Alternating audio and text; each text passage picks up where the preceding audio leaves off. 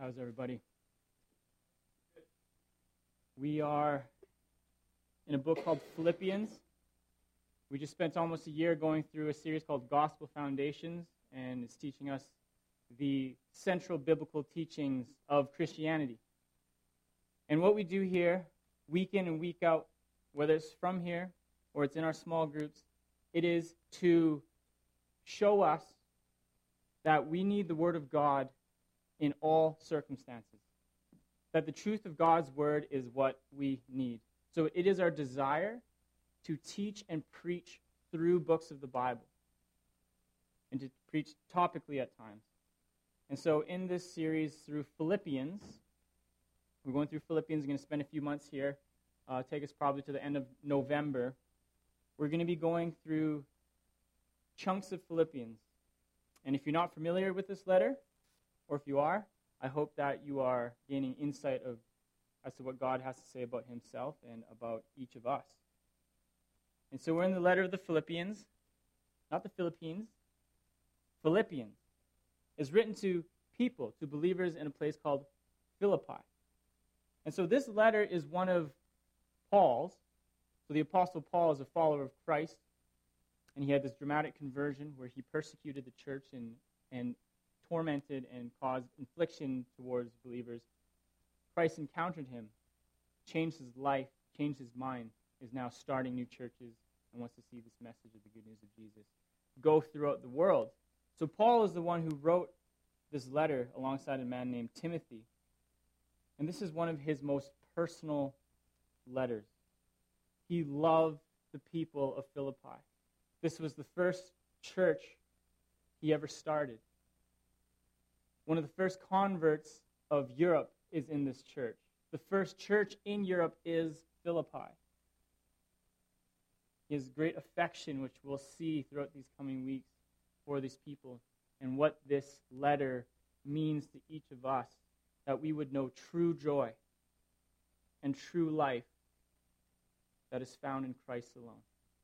There's a lot of messages out there on TV, on the internet, in our world, in Whitehorse, that want to say joy is found elsewhere. Joy is found in nature. Joy is found in a political party. Joy is found in the Yukon. But the Bible pushes against all that. It says joy is found in Christ alone. True life and meaning is found in Christ alone. If you do not know Jesus, it is my hope, it is my prayer that you would know him and that you would go to him. And so we're in the book of Philippians, but we're actually not going to start there. We're going to start in a book called Acts. Acts chapter 16. And the book of Acts is what happened to the known world at the time when Jesus had shown up and he said, I'm going to go back to heaven. And he did. He ascended back to heaven and he leaves his spirit. And this is how people reacted. This is how his followers acted. And so the book of Acts, it's a historical book that we read about and how these followers of Jesus turn the world upside down. And so Paul, he's on this missionary journey, sharing the good news of Jesus, about his life, about his death, about his resurrection to people. And he comes upon a place called Philippi. And this is the foundations, this is the intro to the book of Philippians. Acts chapter 16, I'm going to read from verses 6 to 40 in Acts chapter 16. Verses 6 to 40. Here we go. Next, Paul and Silas traveled through the area of Phrygia and Galatia, because the Holy Spirit had prevented them from preaching the word in the province of Asia at that time. Then coming to the borders of Mysia, they headed north for the province of Bithynia. But again, the Spirit of Jesus did not allow them to go there. So instead, they went on through Mysia to the seaport of Troas. I'm going to have a quiz about these places afterwards, so please be taking notes. Spelling matters. That night, Paul had a vision. A man from Macedonia in northern Greece was standing there, pleading with him, "Come over to Macedonia and help us." So we decided to leave for Macedonia at once, having concluded that God was calling us to preach the good news there. We boarded a boat at Troas and sailed straight across to the island of Samothrace. And the next day we landed at Neapolis. From there we reached Philippi, a major city of the district of Macedonia and a Roman colony. We stayed there several days. On the Sabbath, we went a little way outside the city to a riverbank, where we thought people would be meeting for prayer. And we sat down to speak with some women who had gathered there. I was going to pause it for a second. Paul and his friends are looking for, typically when they go from town to town, a synagogue. And a synagogue is a place where Jewish people would meet and they would teach from the scriptures and they would learn about God. But unless a city has 10 Jewish men or more, you can't establish a synagogue. So now they're looking for a prayer meeting, essentially. There's this women's prayer meeting. We'll read that again. Verse 13. On the Sabbath, we went a little way outside the city to a riverbank where we thought people would be meeting for prayer. And we sat down to speak with some women who had gathered there. One of them was Lydia from Thyatira, a merchant of expensive purple cloth who worshiped God. And she listened to us. The Lord opened her heart, and she accepted what Paul was saying. She and her household were baptized, and she asked us to be her guests. If you agree that I am a true believer in the Lord, she said, come and stay at my home. And she agreed. She urged us until we agreed. One day as we were going down to the place of prayer, we met a slave girl who had a spirit that enabled her to tell the future. She earned a lot of money for her masters by telling fortunes. She followed Paul and the rest of us, shouting, these men are servants of the Most High God, and they have come to tell you how to be saved. This went on day after day until Paul got so exacerbated that he turned and said to the demon within her, I command you, in the name of Jesus Christ, to come out of her. And instantly I left her. Her master's hopes of wealth were now shattered, so they grabbed Paul and Silas and dragged them before the authorities at the marketplace. The whole city is in an uproar because of these Jews.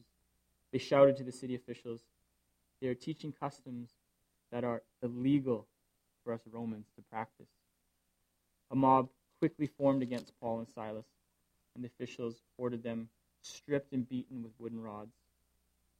They were severely beaten, and they were thrown into prison.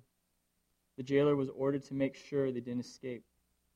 So the jailer put them into the inner dungeon and clamped their feet in the stocks.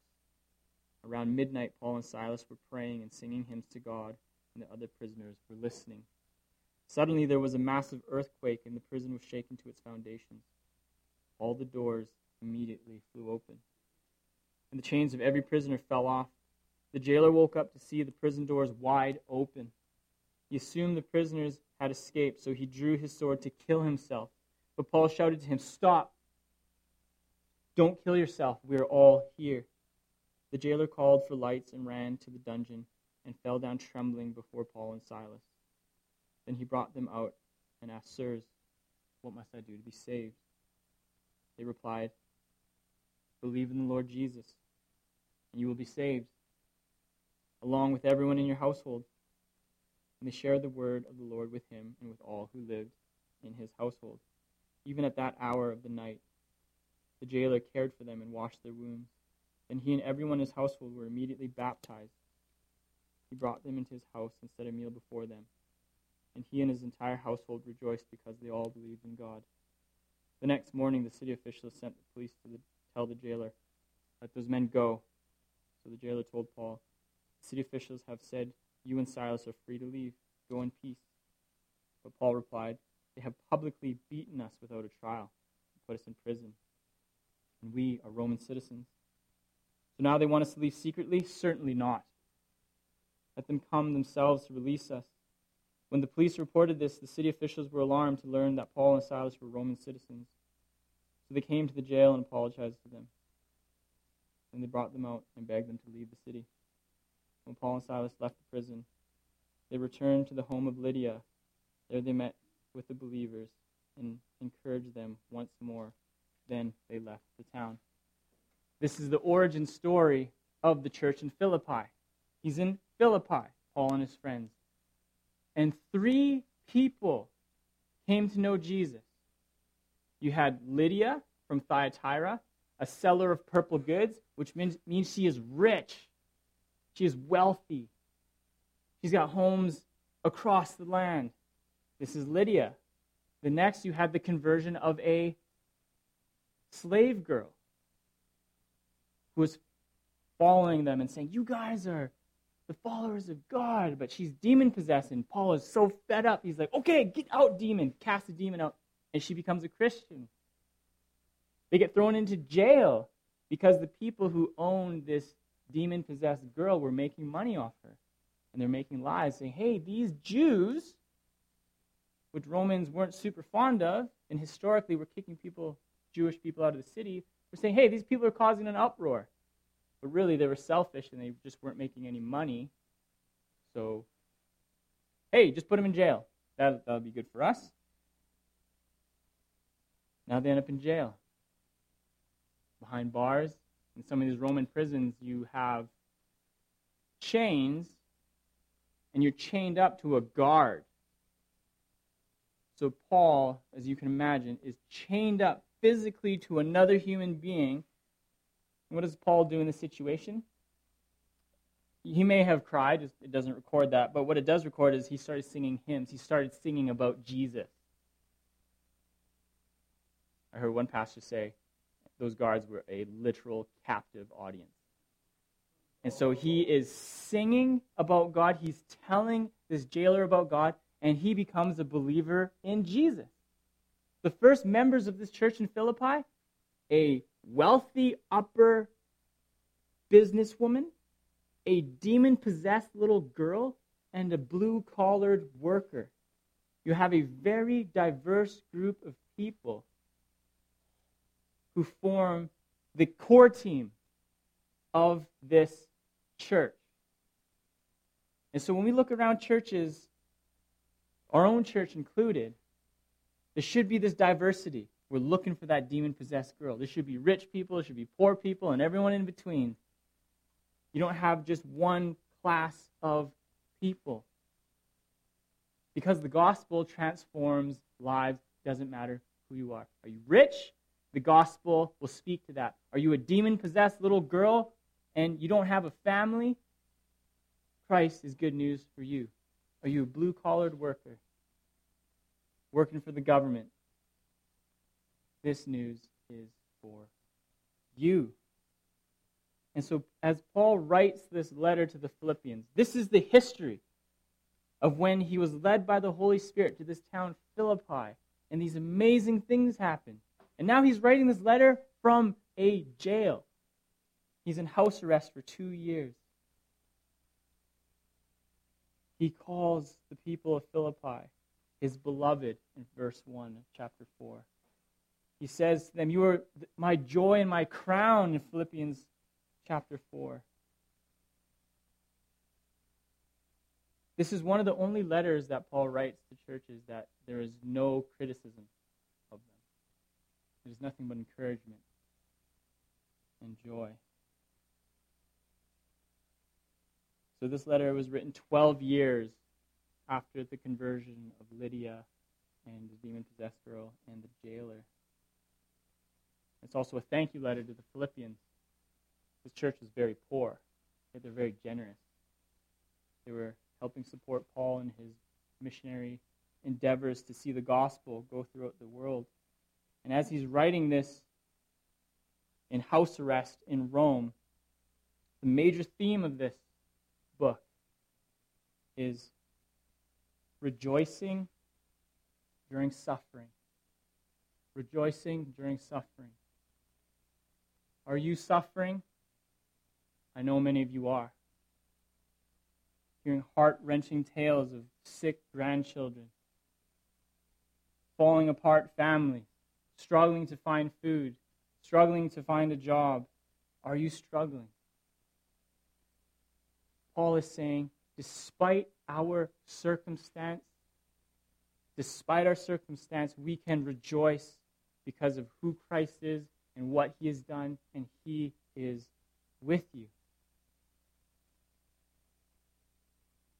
Paul wants to encourage the Philippians, the believers who are going through a hard time. People are persecuting them, trying to harm them, speaking ill of them.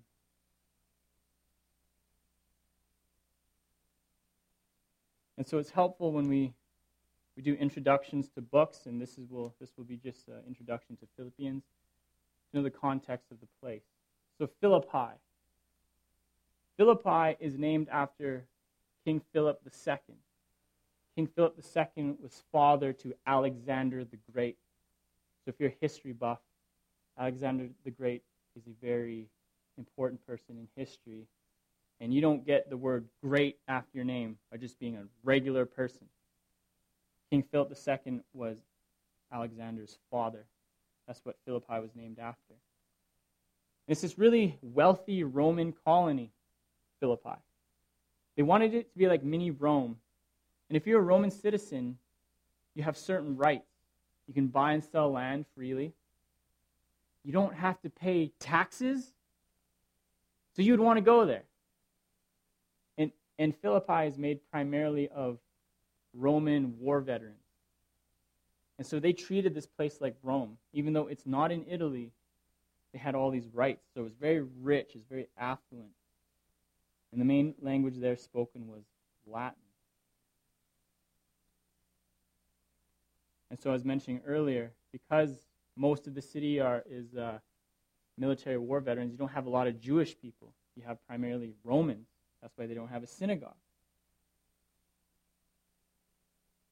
And as we do a quick glance of the book of Philippians, thinking of this context, thinking of the start of this church and Paul's affection and joy for them, here are some of the most famous verses in Philippians and in all the Bible. If you are a Christian, I guarantee you, you have a coffee mug or a tattoo of one of these verses. Philippians chapter 1, verse 21. For to me to live is Christ, and to die is gain. For me to live is Christ, and to die is gain. Philippians chapter 2, verse 8. And being found in human form, Jesus Christ humbled himself by becoming obedient to the point of death, and even death on a cross. Philippians chapter 3, verse 7. But whatever gain I had, I counted as loss for the sake of Christ. Philippians chapter 4, verse 4. Rejoice in the Lord sometimes. Rejoice in the Lord always. And again, I will say rejoice. Philippians 4, verses 6 to 7. Do not be anxious about anything, but in everything by prayer and supplication with thanksgiving, let your requests be made known to God. And the peace of God, which surpasses all understanding, will guard your hearts and your minds in Christ Jesus. What a sweet promise. And my last key verse, there's many good ones. Philippians 4, chapter 4, verse 13. I can do all things through him who strengthens me. I can do all things through him who strengthens me. If you're a Christian, I hope when you hear these verses, they're just sweet to hear. And they're such a good reminder that this is not the life we live for. To live is Christ, but to die is gain. That when we die, it's not over. But there's an eternal promise and destiny that is for us. And when Paul says, rejoice, always, rejoice. If we're honest, I don't think we see a lot of rejoicing amongst Christians. There's a lot of complaining and bemoaning and whining. I'm talking about myself.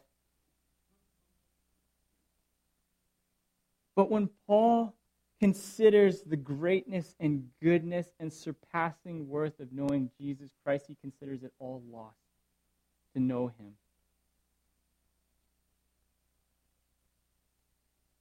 Rejoice always. And in the depths of our sorrow, whatever you're going through, whether at work, whether unemployed, whether in your marriage, Paul says, I can do all things. I can do all things. I can raise these children. I can be a better husband. I can work harder. by the grace of God, I can read the Bible and I can pray with my family. I can do all things through what? Red Bull? No. Through Christ, who strengthens me. Through Christ. And as we're doing this overview, I want to bring us to 3 key themes that we're going to see over these next few months in the book of Philippians. Unity, rejoicing, and seeing Jesus as a humble servant. Unity, rejoicing, and Jesus as a humble servant. So briefly about each. Unity. We are united with Christ. We are united with Christ. If you've placed your faith in Him, and if you haven't, I plead with you that you place your faith in Christ. The Bible says you are united with Him in His death and in His resurrection, and the sin and the rebellion and the evil that we have committed,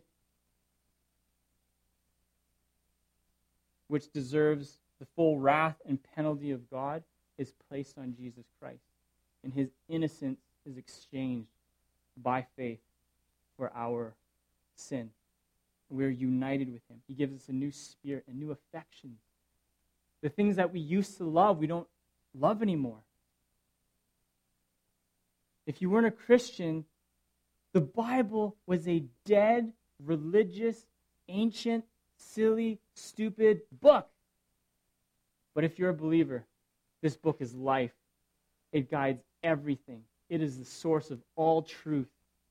And we bring it everywhere. Maybe not physically, at least it's on your phone. If you don't have a Bible, please talk to us. We will give you a Bible. We need to know the Word of God. And we're united around this book. This illustration I borrow from another pastor. I don't know who said it, but the tuning fork. When the musicians, it doesn't matter what instrument you play, you tune yourself to the conductor and the tuning fork. If you tune yourself to that, you are then tuned with one another. This is the great tuning fork. The great conductor is God. We need to know what He wants. And we play this melody together. In our city, we play a new song. We play a new melody. And its final note is found in heaven. But now here, when we sing these songs, they shouldn't be empty words. They're praise to our King. These are the call of our hearts. And we want the world to hear it. I want my family to hear it. None of my family, on either side, my mother's or father's, none of them are believers in Jesus. I would love to see my dad here and my mom singing these songs with me, reading the Bible at their dinner table, and my dad opening up Philippians and say, "Son, isn't this such a good promise?"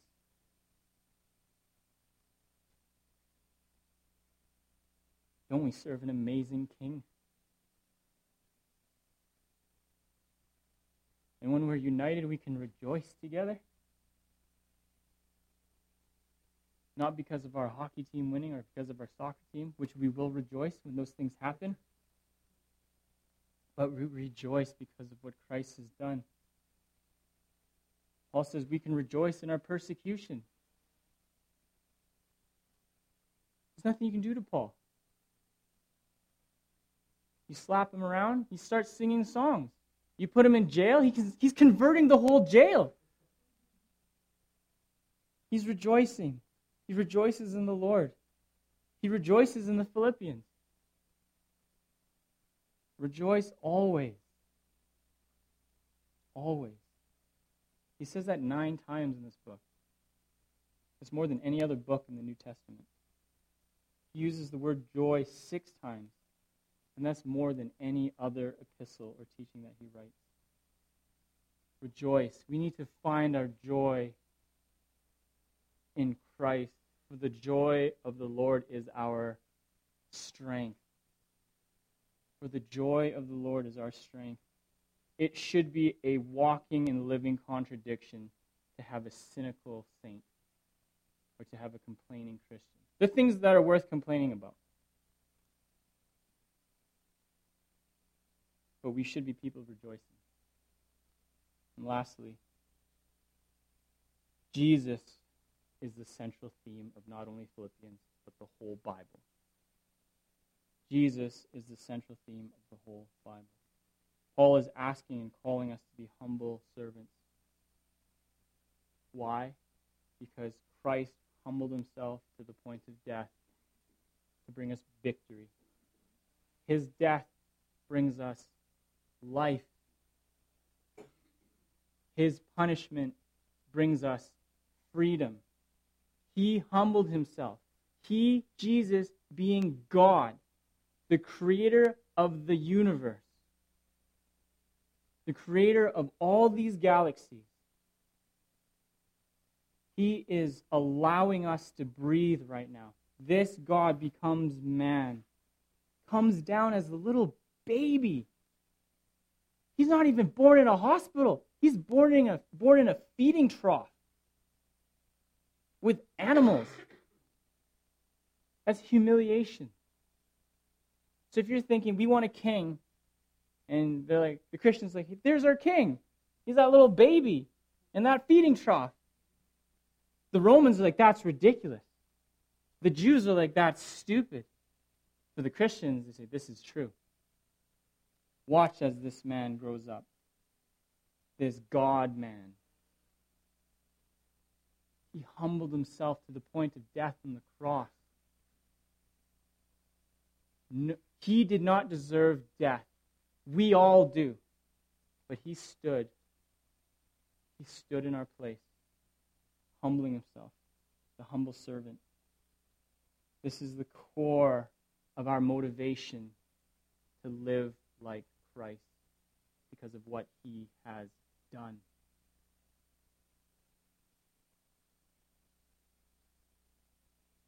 Jesus is central. Jesus is key. If we want to see families restored in our city, if we want to see churches founded all over the Yukon in places where there are no churches, we need to fix our eyes on the great conductor, see where he is going, pray and ask for wisdom, and go where he is going. Are we willing to do that? Are we willing to leave it all behind and follow him to wherever he goes? Because if Christ died for us, there is nothing he can't ask of us. We must humble ourselves. Humble ourselves in conversation. Humble ourselves in our attitude in thinking we know more about the Bible and lord it over people. Humble ourselves when we think the wealth that we have is because we've just worked really hard and neglect the goodness of God in giving us these gifts. Humble ourselves as Christ humbled himself. And through this humility, through this rejoicing, and through this unity, would we see the Yukon a place where Christ is central everywhere, for his glory and for our joy. Pray with me.